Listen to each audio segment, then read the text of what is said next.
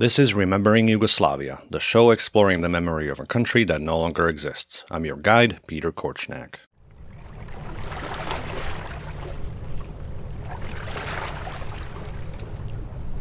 I live in Astoria, Oregon. Population 10,000 or so, the town is located in the state's northwest corner at the southern shore of the mouth of the Columbia River. Founded in 1811, it is the oldest municipality in the state of Oregon and the first permanent American settlement west of the Rocky Mountains. It's named after the New York entrepreneur John Jacob Astor, who sought to establish a fur trade empire on the west coast. The town became an important port later in the century, facilitating river access to the interior. Then, in the late 19th century, Astoria became a major fishing and canning industry center. It is at this juncture that our story begins. Before we get started, let's welcome a couple of new companions on this journey. Thank you, Nena and Irena, for your contributions via Patreon and PayPal, respectively. I appreciate you, and welcome aboard. Astoria is built on a peninsula wedged between the Columbia River and Young's Bay and River, straddling a ridge with the downtown built below the northern slope. Some of the numbered north-south streets get quite steep, and some of them have staircases connecting the named east-west streets. I'm walking up 15th Street, where a concrete staircase with tiny so-called pigeon steps connects Irving to Jerome Street. The top of the staircase sits in a corner of 15th and Jerome on a busy route to one of the town's main attractions, the Astoria Column. I'm standing in front of a historical marker here with white letters on a black board topped with a golden logo of the city. I'm facing north, where beyond the marker extends a sweeping view of downtown Astoria and the Columbia River, dotted with several cargo ships anchored here while they wait for loading slots at upriver ports of Longview or Portland. Shively McClure National Register Historic District goes the title of the marker. Here you look out over Astoria's first neighborhood. Platted in 1846 by prominent pioneers Colonel Joan McClure and John Shively, this district was home to our most influential citizens. Elected officials, leading businessmen, cannery magnates, ship captains, logging barons. The district was also home to Astoria's working class, Chinese, Yugoslavian, and Scandinavian immigrants who worked in canneries lining the riverfront. That diversity is reflected in the district's architectural styles. After a 1922 downtown fire, many larger homes were converted to apartments, a trend that peaked in World War II. Shively McClure was also home to the first post office west of the Rockies, 3 blocks below this marker. Imagine my surprise when I first read this marker just before moving to Astoria in the fall of 2019. Yugoslavian immigrants? I just had to look into it. The result of my research was published as an article in the local paper, The Astorian, last July under the title, From the Adriatic to the Pacific. The first part of this episode is a longer, early version of the published piece with some further additions for clarity. The story of this tiny community, the quote-unquote Yugoslav immigrants, emerged from local newspaper articles and recollections by descendants printed at Clatsop County Historical Society publications. As Astoria's fishing and canning industries boomed in the decades around the turn of the 20th century, area businesses employed a growing number of immigrant workers. Among them were subjects of the Austro-Hungarian Empire from the coastal areas of the Adriatic Sea, particularly the island of Vis, other parts of Dalmatia, and the Bay of Kotor. As fishermen, they established a foothold in a number of fishing and canning villages along the Columbia, including the now-defunct Clifton, off Highway 30 to the east of Astoria, and Brookville, Washington, across the river. Some were very successful. In 1904, gillnetter Peter Dorsich launched a decades-long record of a single-day catch, netting 4,495 pounds, basically 2 tons of Chinook salmon. Most of these immigrants from the Austro-Hungarian Empire were ethnic Croats who listed Austria as their country of origin on official documents. Yugoslavia emerged from the empire's ashes after World War I, and consequently in the 1920 and later census records and immigration applications, some of these immigrants listed Yugoslavia as their country of origin, even though that country had not existed when they were born or when they emigrated. For Americans, calling these immigrants Yugoslavian later was a convenient if inaccurate shorthand, one that stuck over the years. The Austrian/Croatian/Yugoslav immigrants settled mostly around Scow Bay between 16th and 23rd Streets. Scow Bay was later backfilled, the neighborhood was largely destroyed in the 1922 fire, and nowadays there's a hospital there. A 1903 archival photo shows an American football team of 13 youths, local champions, including Chris Andrich, Tony Juric, John Vragnizan, George and Spud Drakulic, and the team mascot Tim Andrich sitting on the ground with the ball. Before 1880, there were only 2 or 3 Croats in Astoria, including Nick Devic, who owned the restaurant. The city directory of 1890 lists 14 Croats: Antonic, Banic, Beceric, Dragolic, Guric, Lubric, Pavlovic, Petrovic, Stiglic, Donetic, Zaric. In 1900, the Clatsop County voter registration list shows 31 individuals in Astoria and 17 more in the rest of the county who were from Austria and who could be assumed by their last name to be Croats. They were fishermen, cooks, laborers, waiters, restaurateurs, and there's also a butcher named Anton Ilic. In 1914, Austria-born voters comprised 3% of all foreign-borns in Astoria, about the same as the Danish and the English. Exclusively Catholic, Croats commuted to downtown Astoria for religious services. While most indeed plied the fishing trade, some settled in town to change occupations or start businesses. Dominic Pincetic, who came to Clifton from Vis in 1899 as a 14-year-old, quit fishing after a few seasons to become a salesman. His wife Mary was the daughter of John Dragolic, a Kotor native and Astoria fisherman from 1879 until 1905, in which year he moved to run a restaurant in Aberdeen, Washington, about 2 hours north of Astoria, where 3 generations later, in 1987, a descendant of local immigrant Croats, Krist Novoselic, co-founded a little band called Nirvana. In the 1890s, Cosmo Franciskovic operated a saloon and billiard hall, a first-class orderly house on 3rd Street, the Maison Doré restaurant and chop house on 2nd Street, and later the Comfort Saloon. Another hospitality man, Martin Franciskovic, came to Astoria in 1891. After fishing for 5 years, he ran a wholesale liquor business and a number of restaurants and saloons in Astoria and Seaside with Frank Pavletic. At the dawn of the Prohibition, Franciskovic wrote an open letter to his fellow Astorians, thanking them for a quarter-century of patronage. "Let us then not despair of the future, because it was never brighter than the present," he wrote. Despair the Franciskovics did not. In 1925, they built a new home for their My House Saloon at the northeast corner of 15th Street and Marine Drive. They sold the building in the 1970s. The building, designed by John E. Wicks, still proudly bears the family name, etched into stone above the entrance. A bike shop for many years, it now houses a music store. One of Franciskovich's sons, Martin Jr., drowned in Scow Bay in 1904. Another, Frank M., was a World War I veteran, attorney, and member of the Elks Lodge. In 1931, he became Oregon State Senator. Running for his 4th term at the age of 45, he died after a botched operation. The Louis Franetovich family operated the Liberty Grill restaurant in the 1930s. The building they erected at 1030 Franklin Avenue, the Francis Apartments, was once considered the most elite apartment house in Astoria. The Andrich family moved to 18th Street from Sutter Creek, California in 1890, becoming the 15th Croatian family in Astoria proper. The son, Joe, later operated a grocery, as did Anton Marinkovic and Larry Gelalic, who in 1920 took over an old business at the corner of 15th and Commercial Streets. Joe Andrich was a good friend of Peter G. Kosovich, who was, quote, known to everyone for his friendly greetings. Kosovich's father, Larry, had been rescued as a 14-year-old from the ship Great Republic when it wrecked at Sand Island in the middle of the Columbia at the mouth in April 1879. Peter Kosovich was a longtime owner of Astoria Stationery Company, 4-time president of the Chamber of Commerce, and a leader in a number of local organizations. As a mayoral candidate, Kosovich was an early booster for tourism as an industry that would help Astoria, quote, get on our own feet. He advocated for developing tourist attractions like turning the Flavel House into a museum because, quote, no other city on the Pacific coast has so much history to sell to tourists. He won the mayoral election by a wide margin and served 2 terms from 1951 to 1958.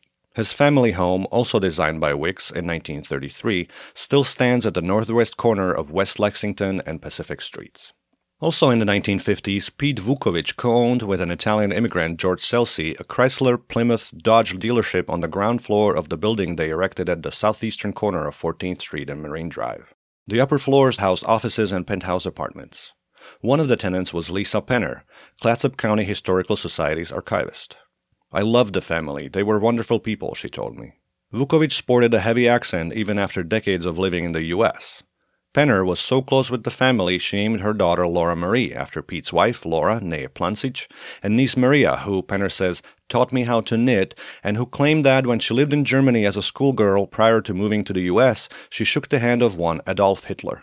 The one phrase Penner still remembers in Vukovic's mother tongue is Dobra žena, good woman. A few Croats made crime headlines. That caterer of unlimited experience, Cosmo Franciskovic, was arrested in 1895 for selling liquor without a license. In 1903, Louis Strebelic got an $8 fine for public drunkenness. Fisherman Andrew Marinkovic was particularly notorious. In 1905, he was arrested for fighting. In 1909, he got a finger bitten off in a barroom brawl. In 1915, he was charged with assault for cursing a woman, in 1917 for illegal fishing and resisting arrest, and in 1919 for illegal possession of liquor. In 1910, J. Matkovic, Joe Boganic, and Gio Radovic were arrested for pickpocketing but released for want of proof. On a single day in September 1911, police officer Bakotic arrested Mike Knežević for larceny and Chris Čović for disorderly conduct. Over time, the area Croats and their descendants died out, moved away, or assimilated. The Catholic St. Nicholas Lodge dissolved already in the late 1930s due to a lack of members.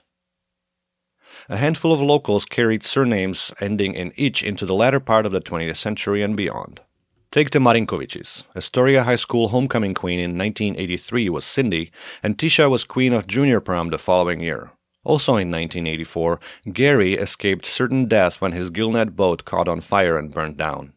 And in 1987, Jack, originally from Clifton, was named to the Maritime Museum's Board of Trustees. Today, two Astorians have an ich name in its original form, and they both continue in the business tradition. George Chitovic co-owns, with his wife Trudy Van Dusen Chitovic, Fire Station Yoga, a studio, and Rosebriar Mansion, a vacation and event rental.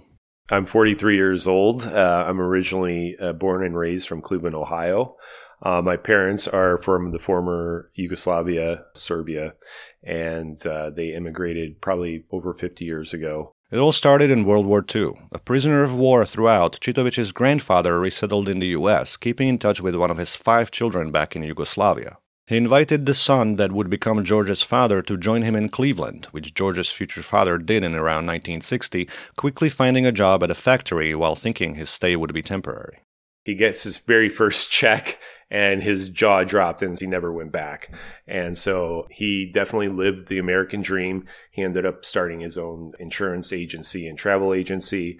So he was very successful and he was a great provider for the kids. I'm the youngest. I have 2 older sisters. Yeah, we all grew up in Cleveland. I'm curious how Chitovic identifies vis-a-vis his ancestral homeland. As a kid in school, I'd say I'm Yugoslavian. I never said particularly like Serbian per se. I mean, I guess there would be in some context that you would say, yeah, I'm from Serbia and Croatia. My dad worked with a lot of people, not only from the former Yugoslavia, but basically Eastern European countries. And even during the war, he was actually always kind of telling the kids, when anyone asks, just say you're Yugoslavian. We're not here to be like, oh, we're Serbian and, blah, blah, blah. One of George's uncles came to the U.S. later, and the remaining 3 of his father's siblings stayed behind and continued living in Yugoslavia/Serbia. And there's a half-aunt in the U.S. as well, from the grandfather's second marriage. So my father, he had kind of established himself in the Cleveland Serbian community, kind of getting integrated.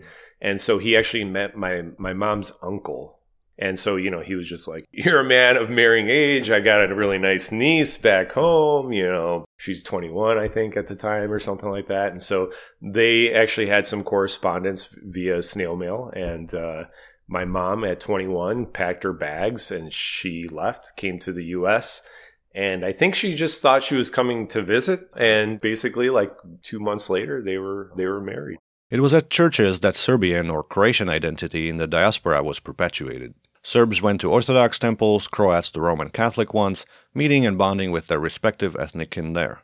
Growing up, I guess I knew that Serbs and Croatians kind of at times didn't like each other or had a rift. Being around the adults as a little kid, like you just like picking up the chatter, basically. But not so much like being taught. At least our generations are kind of further detached from those memories. Did you visit Yugoslavia as a child before it fell apart? Yes. So definitely would go pretty often in the summertime. One of the stories that I always tell is that I went to Serbia for like the entire summer right before my first year of kindergarten. Let's see, that was like 83. 83, okay. Yeah. And so 83, 84, something like that. And when I got back, my English, it was awful. Like I couldn't really remember. And so like my first few days of school, I was like having trouble like communicating because everything I wanted to say was like in Serbian. But then, within a very short period of time, it kind of came back. I think as a kid, you're just like absorbing things and just your brain is like rewiring quickly. I think I would probably go every other year, every third year up until the Civil War started, until the 90s. Yeah. Right. So how did you experience those visits? What do you remember from the kindergarten visit? You remember that you forgot to speak English? Yeah, no, I mean, what about honestly, the subsequent it's ones? Like a lot of it is just like memories. I have kumovi, which is like godparents in Belgrade, and they lived in these like very classic like communist era high rises, like concrete. It was awesome because there was all these kids that lived in these high rises, and my parents would just like let me go and just outside running around all day. And then the other experience is like literally just being in the village and that stark difference of just modern amenities even just like having a flushing toilet or running water or telephone. So in the 90s, the wars happened. Yeah. You were here in the U.S. in Cleveland. Yes. So how are you experiencing that? How's your family experiencing that? It was challenging actually on two fronts. One, obviously having family that lives there. It affected my parents. I think they were generally just upset about what was going on. They're not very political people. I mean, they will kind of amongst friends talk some politics, but they're not very political, and especially with the kids. So it was challenging on that front, just kind of seeing their former country kind of going through this process. But then also it hurt my father financially because one of his other businesses was a travel agent. And so when that happened, I think there was even a recession in the early 90s. So coupled with that, I just remember we were in a phase where money was very, very tight. That memory of the war going on and kind of financially going through hard times are linked together to some degree.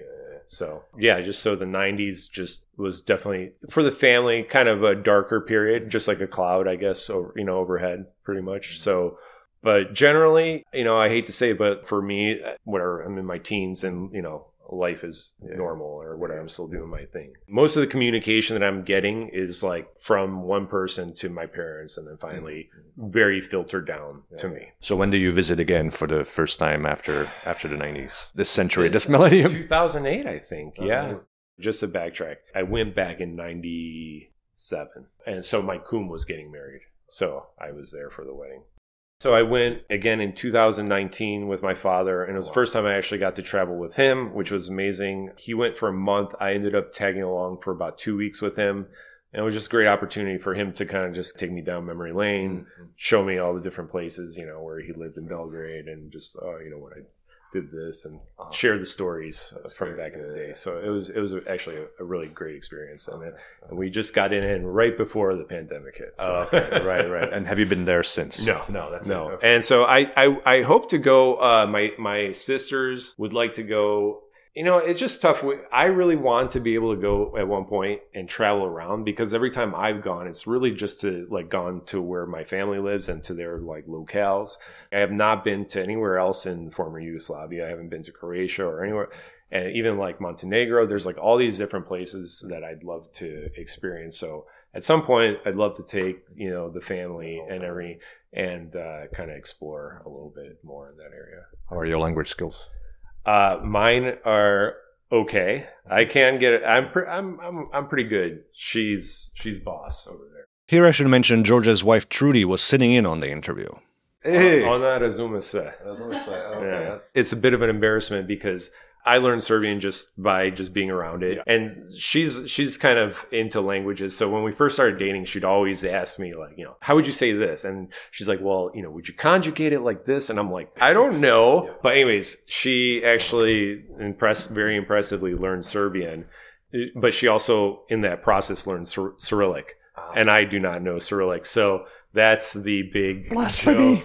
Yeah, amongst the family, and when I go back, everyone teases me and stuff like that. How did you learn the language? I had studied languages in college, and so it was something I was really interested in. And actually, when I met George and saw he was showing me how to spell his name and everything, like I was so intrigued because I love languages even then. Signs, Yeah, exactly. So I just started sort of picking things up from him, and then I got a Teach Yourself Serbian book and CD. Okay.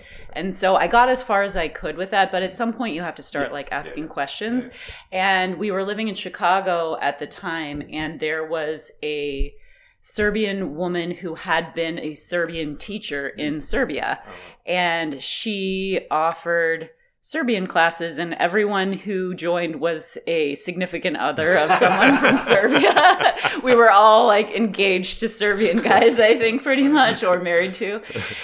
We moved, but I kept doing it on, I think it was Skype at the time, in 2009, 2010. For a couple more years. So my Serbian was at one point when we got married, and I knew very little in 2008 when we went. But by the time 2011 rolled around, I was much more fluent. And we kind of now use it as sort of our language that the kids don't know and stuff. But I don't have a ton of opportunities to speak it. But it's funny because my Spanish, for example, when I'm missing a word in Spanish, then out comes a Serbian word. Yeah. The other day I was speaking to a guy who works for us who's Spanish, and I was, speaking Spanish, and then I just said odlično in the middle of it. And he kind of looked at me. I was like, oh, sorry, that's a different language. And it's one of these things people find out, and even if I butcher it, just even the fact that I'm giving it a shot, people seem to really appreciate. Well, basically, Trudy, is a star. Basically, amongst the Serbian community in Cleveland, everyone is just talks about the Trudy, basically. And my one brother-in-law, he's also American or whatever. And he always teases. He's like, "You're making us all look bad." And so there's a handful of other people that are non-Serbs that have married, and they're like, "Yeah, Trudy, we love you, but you always make us look bad." And even when we went to Serbia, she claims she didn't know very much, but everyone was just floored. George went to college at Princeton, where he dedicated his thesis to comparing Czechoslovakia, the Soviet Union, and Yugoslavia in terms of how the strength of each central government impacted the level of violence in the country's breakup. He and Trudy met in the Bay Area, where they both moved independently for work. They lived in New York, Chicago, and Cleveland, working in real estate, and eventually moved to Portland, Oregon in 2009. Georgia managed rental properties, and Trudy worked for Van Dusen Beverages, her family's business in Astoria. They moved to Astoria in 2017. They have 2 children. So when you were a child or teen or whatever, your parents instilled in you, tell people that you're Yugoslav, you knew this history, you knew all this stuff. That's what you consider yourself as, right? When people ask you now, how do you say that? Or do you say different things with your parents or with... As far as who am I? Yeah. Well, I'll be honest with you. This is very personal. I definitely am. I say I'm Serbian now. I don't necessarily say I'm Yugoslavian per se, only because I think now, if you say Yugoslavian, people are like, "What? What is that?" Back then it meant something. It meant something. You know what I mean? And I'm still people know what that is, but I'm just saying. So it makes sense just to say that. But I will say that for some reason, growing up, and this may be unique to my experience, but there was always kind of a lot of nationalism mentality, as an identifier, first and foremost, I am a Serb. Just from a personal standpoint, it is a very big part of who I am. When I do identify, I say I'm Serbian. Right. Going through grade school, basically, my name was, or spelled on the forms, everything was George. Everyone asked, "What's your name?" George Sitovic. And actually, it's funny because there was another girl from the Serbian community. She was I think a year or 2 younger, but her mom had approached my father and saying your son's not a proud Serb. He's telling everyone that his name is George Sitovic and it's Chitovic. But for me, it was just more of just the hassle of trying to explain how do you get Chitovic out of Citovic. So then when I actually went to college and filling out the official forms, used my official name. And then it kind of just stuck once I got to college as far as the spelling is concerned. But prior to that, I always had it in the English spelling of George. And then it wasn't until Trudy and I actually got married that she insisted that we tell everyone it's Chitovic instead of Citovic. So I have also evolved through the years in terms of like how my name and how I pronounce it. Why did you insist, and why do you think she insisted? I insisted because I actually have a friend. Well, he's the former city manager and actually now, again, the interim city manager here in Astoria, Paul Benoit. His last name is Benoit. And he grew up as Benoit. And he didn't like it, so he decided to change it to Benoit. And now everyone knows him as Paul Benoit. And his kids are Benoit, and everyone knows them as Benoit.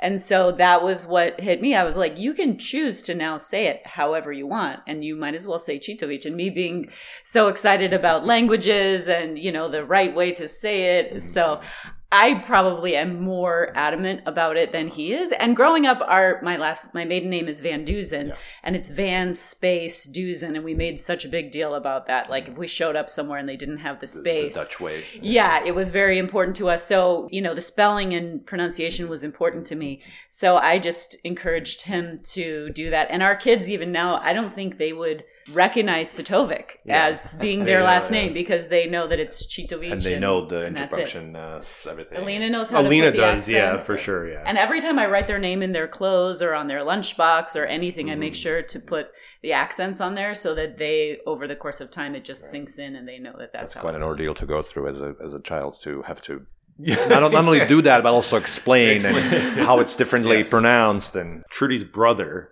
they were always very good about like coming up with mnemonic devices. So it's eating Cheetos at the beach.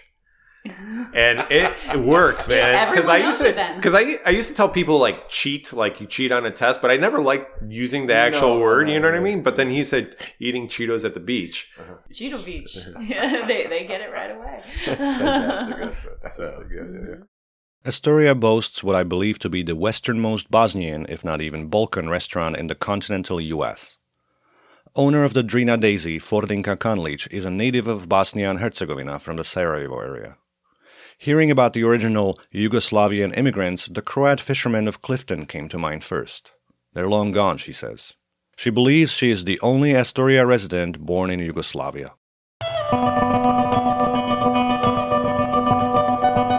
Next on Remembering Yugoslavia. One of the biggest surprises to me is the growth of hockey in Bosnia and Herzegovina. Like that one, to me, really caught me off guard. With football and basketball so prominent and popular among Yugoslav sports, it's easy to miss some of the minority pastimes, like ice hockey. On the next episode of Remembering Yugoslavia, a Bosnian podcast producer, a main coach, and a Slovak superfan skate into a rink. Tune in wherever you listen to podcasts and subscribe to make sure you don't miss out.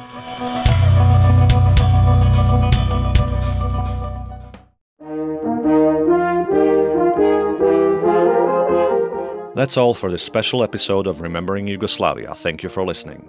Find additional information and a transcript of this episode at rememberingyugoslavia.com/podcast. If you like the show, donate to keep it running. Visit rememberingyugoslavia.com/donate and make a contribution today. Outro music courtesy of Robert Petric. Additional music by Petar Argic, licensed under Creative Commons. Special thanks to Lisa Brewer and the Astorian newspaper. I am Petar Kurchniak. Bye.